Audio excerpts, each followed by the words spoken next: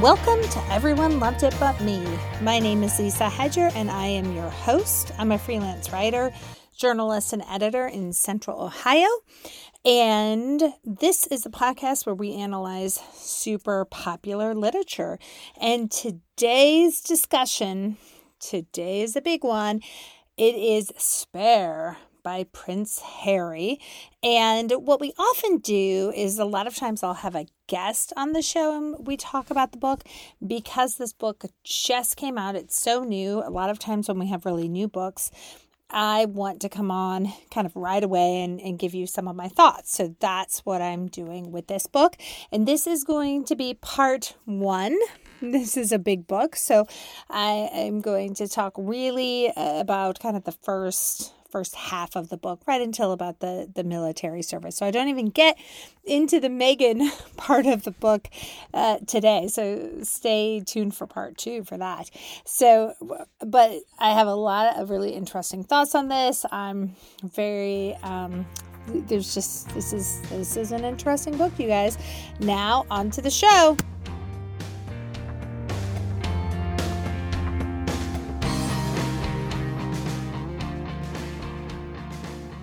I'm super excited to be talking about this book.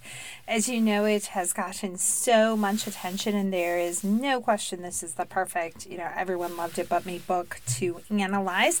And I'm going to do kind of the first half of the book here. I feel like I should tell you where I stand with the royals. I'm always kind of fascinated by them. I find them really interesting. I don't necessarily think oh my gosh, I really like Kate and William, but I hate Harry, or I really like Harry and Meghan and hate Kate and William. I don't feel like I am on one side or one team or anything like that. I just find them all kind of fascinating. I mean, gosh, who among us hasn't wondered what it would be like to be a princess or live in a castle? It's fascinating. So that's kind of where I stand. That yes, I think it's fascinating. So when I'm looking at this with Harry, right? So there's times that I feel so sorry for him as a reader, for everything he's been through, this tremendous, horrific trauma, losing your mom. Oh my gosh, so suddenly and so horrifically. Obviously, he was raised in a family, lots of narcissists, no question about it. They did not help him to grieve. They did not know how to even, help him cope at all. The death of his mother has completely shaken him. It's something that, it's very difficult for him to fully recover from, right? So there's that part of it. And then, but at the same time, I think two things can be true, that he is a person who's experienced so much trauma, but he's also a person who's super, super privileged and has millions of dollars. And I think that there are moments, even Harry in his late 30s has this level of privilege that I think he hasn't fully reconciled, right? Doesn't fully understand. I'll give a lot of examples. But first I'll tell you, here's how the book starts. It starts when his grandfather, Prince Philip, the Duke of Edinburgh, has died. So this is right when, he and Meghan are making this separation from the family. He's waiting to meet his brother William and dad, and they're meeting in a cemetery. And you'll see that the writing style is very conversational. He starts out being British, being Windsor. So we begin chatting casually about the weather. We compared notes about Grandpa's funeral. He planned it all himself, down to the tiniest detail. We reminded ourselves with rueful smiles. Small talk, the smallest. We touched on all secondary subjects, and I kept waiting for us to get to the primary one, wondering why it was taking so long. And also, how on earth my father and brother could appear so calm. So that is very much kind of the writing style. I feel like, we know he, of course, used a ghostwriter here. And the writing style is very conversational. I got a kick out of the fact that he did go with everyone's nicknames, right? So he just wrote it, like if I'm writing about my family, I wouldn't call my mom mother. I call her mom, so I would go with that. I would use nicknames. That's exactly what he did. So I like that. So William, he calls his brother Willie. Pa, Camilla is just Camilla, you guys, and Kate is also Kate. He calls Queen Elizabeth Granny, but Prince Philip is Grandpa. Princess Diana, of course, is Mummy. And I found myself, I will say that the one person that I probably in the royal family have had maybe like a bias against that I don't like as much is Prince Charles, now King Charles. I just haven't been a huge fan of him. But I will say this book has made me a little more endearing to him because, we know he's socially awkward. We know he has all of these different issues and, of course, was raised with extreme amount of privilege too. But every time he refers to Harry, it's always darling boy. Darling boy. And like I said, he always calls his dad Pa. And that, to me, I just found it really endearing. And there were a couple moments in here where Harry's having struggles. Harry is struggling and having a rough time. And, Charles is right there saying, darling boy. And boy, I was surprised by that this has not gained much attention. Maybe I'm the only one who thinks that, but I had a more positive light, at least so far, where I'm kind of at the halfway point of Charles than I ever thought he would. And this has gotten a little attention, but William calls Harry Harold, which I find so unique, right? Because his formal name is Henry Charles Albert David, not Harold, but that is what Willie calls Harry. And when we do these, everyone loved to put me books. I always like to throw out some statistics, and this one I think is really pretty cut and dry. I don't think anyone's going to question that Spare is super popular. In its first week worldwide, Spare has sold more than 3.2 million copies in 1 week. And there's predictions it's already going to rank among the best-selling memoirs of all time. So that is where we are with Spare. In terms of, there's been all this debate, like how much tea is he giving, how much is he really giving, and talking about this or that. I would say, to me, there's just no question that the biggest villain is the British media. It's fair to say that the British media gets blamed for, almost every bad thing that happens in his life. Of course, his mother's death, which is fair.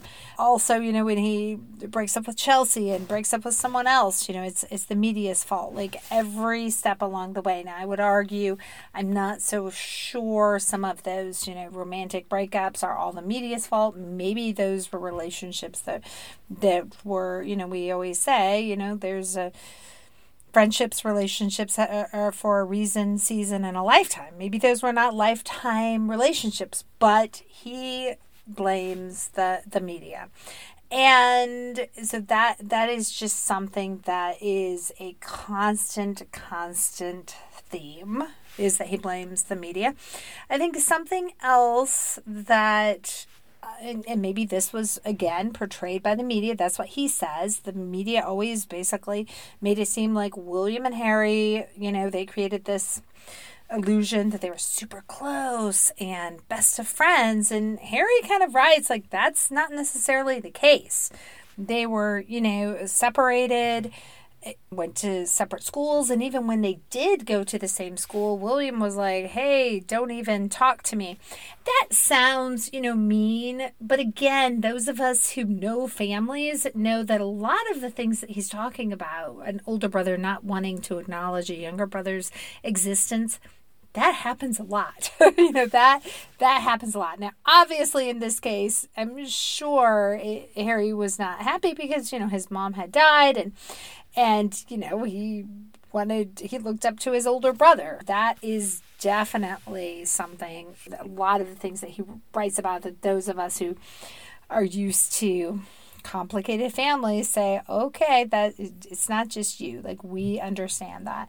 Now, one thing I want to bring up is this book is, I know, gotten a lot of criticism because, people are saying, wait a minute, he described this person wearing this outfit, or, things were not accurate. And he does address that. So there's a lot of criticism about memory, that he gets a few details wrong, but he does address that. So right up front on page 13, he talks about problems with his memory, and he says he retains physical settings. He remembers dense woods, the deer-nibbled hill, but he says dates and dialogue he doesn't remember. So dates, sorry, I'll need to look them up. Dialogue, I'll do my best, but make no verbatim claims, especially when it comes to the 90s. But ask me about any space I've occupied: castle, cockpit, classroom, stateroom, bedroom, palace, garden, pub, and I'll recreate it down to the carpet tags.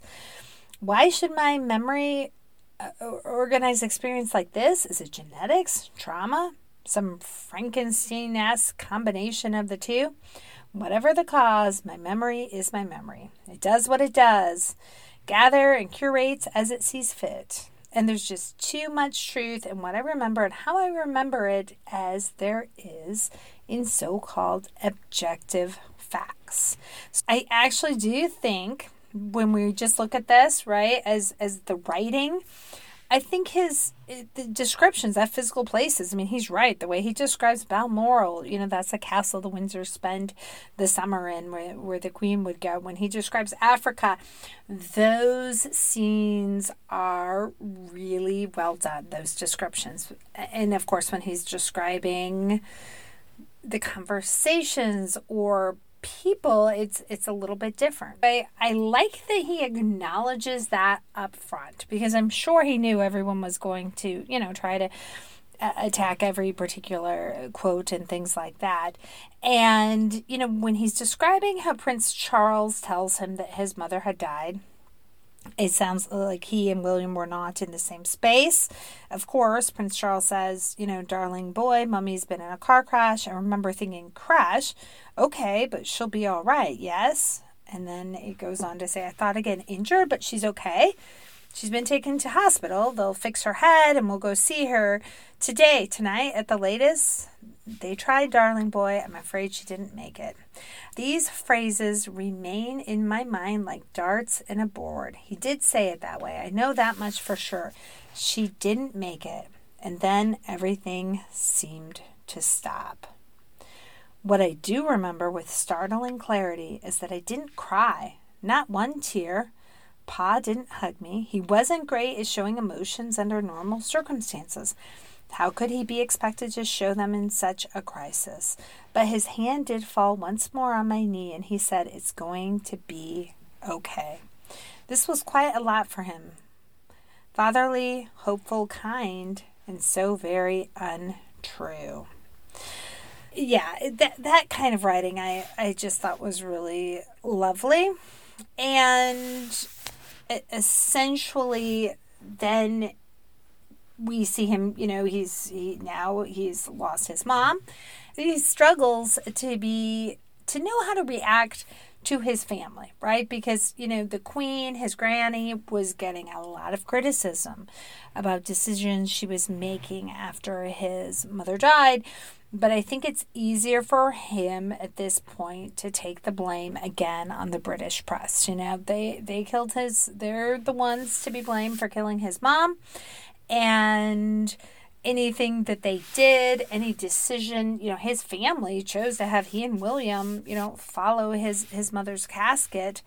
But he doesn't really take his anger out on his family. He really takes it out on the press. And what happens after this horrible event, the family didn't really talk about it. There's no type of therapy or anything like that. So all of this is troubling because, how was he supposed to cope with this? He decides that she staged this disappearance. He calls it a disappearance. He calls it a disappearance, you guys, for most of the book. He goes on to say, with nothing to do but roam the castle and talk to myself, a suspicion took hold, which then became a firm belief. This was all a trick, And for once, the trick wasn't being played by the people around me or the press, but by Mummy. Her life's been miserable. She's been hounded, harassed, lied about, and lied to. So she staged an accident as a diversion and run away. The realization took my breath away and made me gasp with relief. Of course, it's all a ruse so she can make a clean start. At this very moment, she's undoubtedly renting an apartment in Paris, arranging fresh flowers in her secretly purchased log cabin somewhere way up high in the Swiss Alps. Soon she'll send for me and Willie. It's all so obvious. Why didn't I see it before? Mummy isn't dead. She's hiding. I felt so much better. Then doubt creeped in. Hang on. Mummy would never do this. This unspeakable pain? She'd never allow that, let alone cause it. Then back to relief. She had no choice. It was her only hope of freedom. Then doubt again. Mummy wouldn't hide. She's too much of a fighter. Then relief. This is her way of fighting. She'll be back.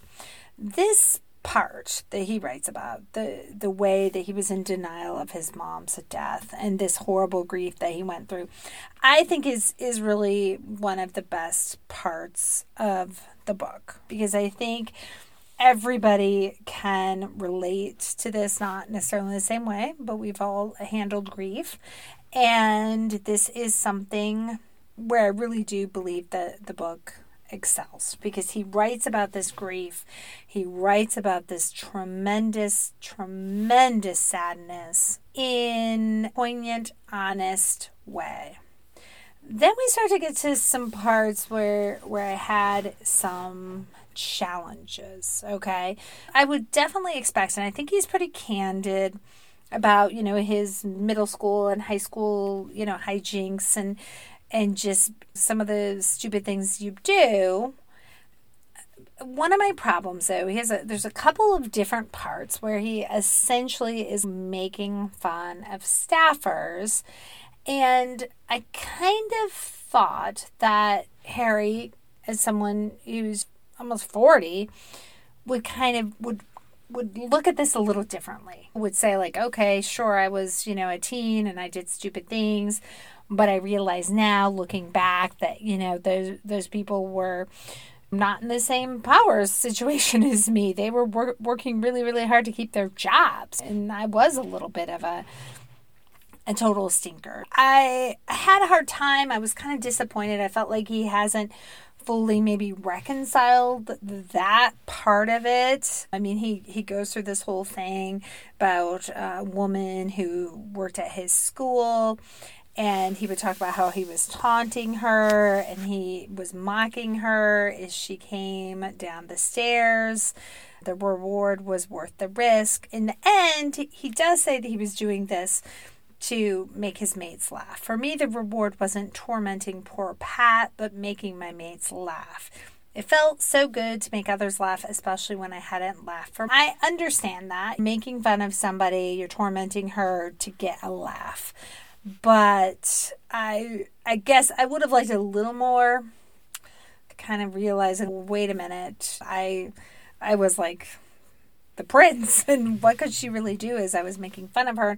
We have another similar situation when he's in Africa and he's just lathering a staffer's food with Tabasco sauce, and other people think it's funny, we get it, but I'm just surprised that, again, Harry, looking back now, being almost 40, didn't quite say like, wow, that was a tough situation for that staffer, because there wasn't much they could do about that. They were probably at risk of losing their job if they complained or anything. There's a couple of things those are definitely a couple of incidences that I would have liked to see him kind of analyze that a little differently, perhaps. And, it seems like he's not quite there. And then we start getting into these, the youthful indiscretions, the youthful mistakes, where he's doing marijuana and drugs and things like that to deal with his pain. And then there is the Nazi situation, the Nazi incident where he wears a sand-colored Nazi uniform that's mentioned on page 103. I felt like when I've heard him talk about this, he took more responsibility. In the book, I didn't feel like he took on quite as much responsibility. because he talks about how, Willie and Kate howled laughing. I did like that he described that this party, the whole point of this party was a costume party, right? Because I remember at the time I was like, why is he just wearing this? I didn't understand that everybody was dressing up and wearing ridiculous outfits. And again, I have to say, I was surprised that in this part, when he spoke with Charles, again, I thought Charles handled that incident really well. So this is right after, there was someone at the party who took a picture of Harry wearing this Nazi uniform. And he writes, then I phoned Pa. To my surprise, he was serene. At first, I was suspicious. I thought maybe he was seeing my crisis as another opportunity to bolster his PR. But he spoke to me with such tenderness, such genuine compassion, that I was disarmed and grateful. He didn't gloss over the facts. Darling boy, how could you be so foolish? But he quickly went on to say that it was the foolishness of youth that he remembered being publicly vilified for youthful sins, and it wasn't fair because youth is a time when you're by definition unfinished. You're still growing, still becoming, still learning, he said. And again, I was surprised that I liked Charles' reaction to that, and that becomes, if you'll notice in the line, he had said, I thought maybe he was seeing my crisis as another opportunity to bolster his PR. So there is mention, Harry believes, that his dad has used some of his personal issues. For instance, like when the press realized he was taking drugs, he feels like his dad's team basically said, okay, we're going to let the press run this story because it will make Charles look better, because then they'll write it like, oh, poor Charles, single dad, raising a kid who's doing drugs, he's doing his best, right? So that is, again, back to that media conflict that Harry has when he blames the press on everything. But as the book is going on, and I'm, like I said, I'm just close to midway through, he starts to get very upset when he feels like family members are allowing and planting certain stories. Our number 2 villain is of course Camilla, because he feels like she needs to revamp her reputation. So she is planting certain things. Like, for instance, he would say, look, there was just a meeting that it was just me, Willie, and Camilla, but somehow the press learned about it. So how could that have happened? That is an ongoing theme. So right where I'm at, and I'm kind of right at the part where he's talking, where he's gone to Afghanistan. That's kind of where I'm going to end it. I did think it was interesting. I mentioned this. He also right at the part where kind of he and Chelsea had chosen to break up, and then he dated somebody else. And like I said, in both cases, he blamed the media. But again, I'm surprised Harry, looking at this maybe 10 years later, and maybe he just chose not to write that part. Maybe it's easier to blame the media. I'm surprised that he hasn't recognized perhaps that there were other aspects of those relationships that maybe made them not forever relationships, and they were just relationships that were there for a season or reason, as they say. I'm definitely enjoying the book. Like I said, I'm only in the first part. I know there's some other parts I'm going to get into in the next couple of days that I keep hearing people talk about, which I'm going to delve into on phase 2. I'm thinking this might be my more favorite part of the book, because I feel like his grief, he really delves into that in this first part. He talks about going through the tunnel in Paris. He had a driver take him there at 65 miles an hour, and he thought it was going to be scary and horrific, and it wasn't. I feel like this part of the book where he's talking about his grief, and it is so real and so painful, and I have to say I really appreciate that. Really appreciate the way that he wrote that. Again, like I said, some of the youthful indiscretions that I feel like he doesn't quite reconcile his power as he was making fun of these staffers, those couple incidences. That's, certainly troubling, I think, to read it that way. But this is where I am on the first half of the book. Stay tuned next week for part 2 of Spare. And as always, I want to thank you so much for listening to the show.